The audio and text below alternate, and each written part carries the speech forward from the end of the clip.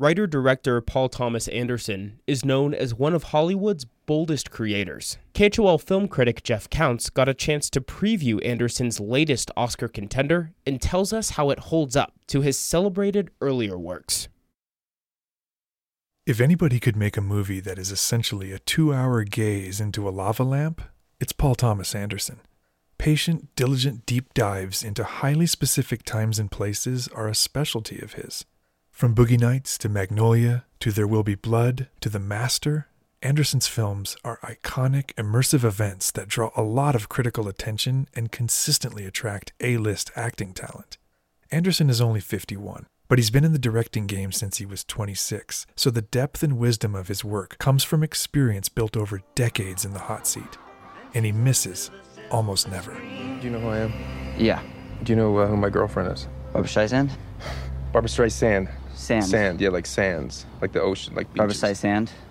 No, like Streisand. Sand. But the film is a sad thing for. This is fate that brought us together. But she's lived it 10 times or more. Our roads took us here. She could spit in the eyes of fools. You're not my director.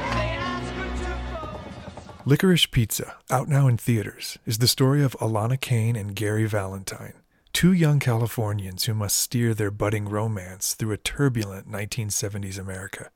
As nostalgia-soaked visual love notes go, Licorice Pizza is a treat for anyone who remembers that colorful bygone decade.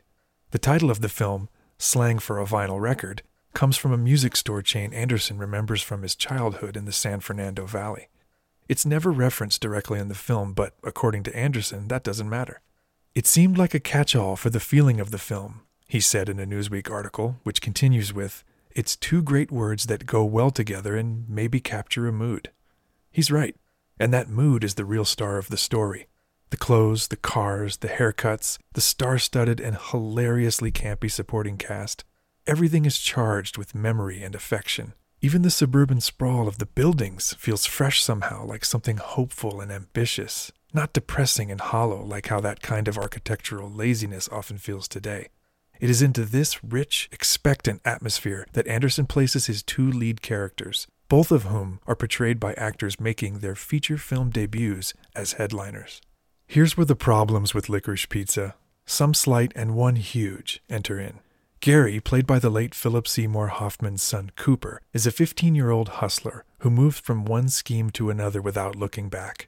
Whether it's waterbeds, arcades, or some other doomed endeavor with a hard sell-by date, Gary is a smooth and unbothered businessman, as cool as a man 3 times his age, at least some of the time.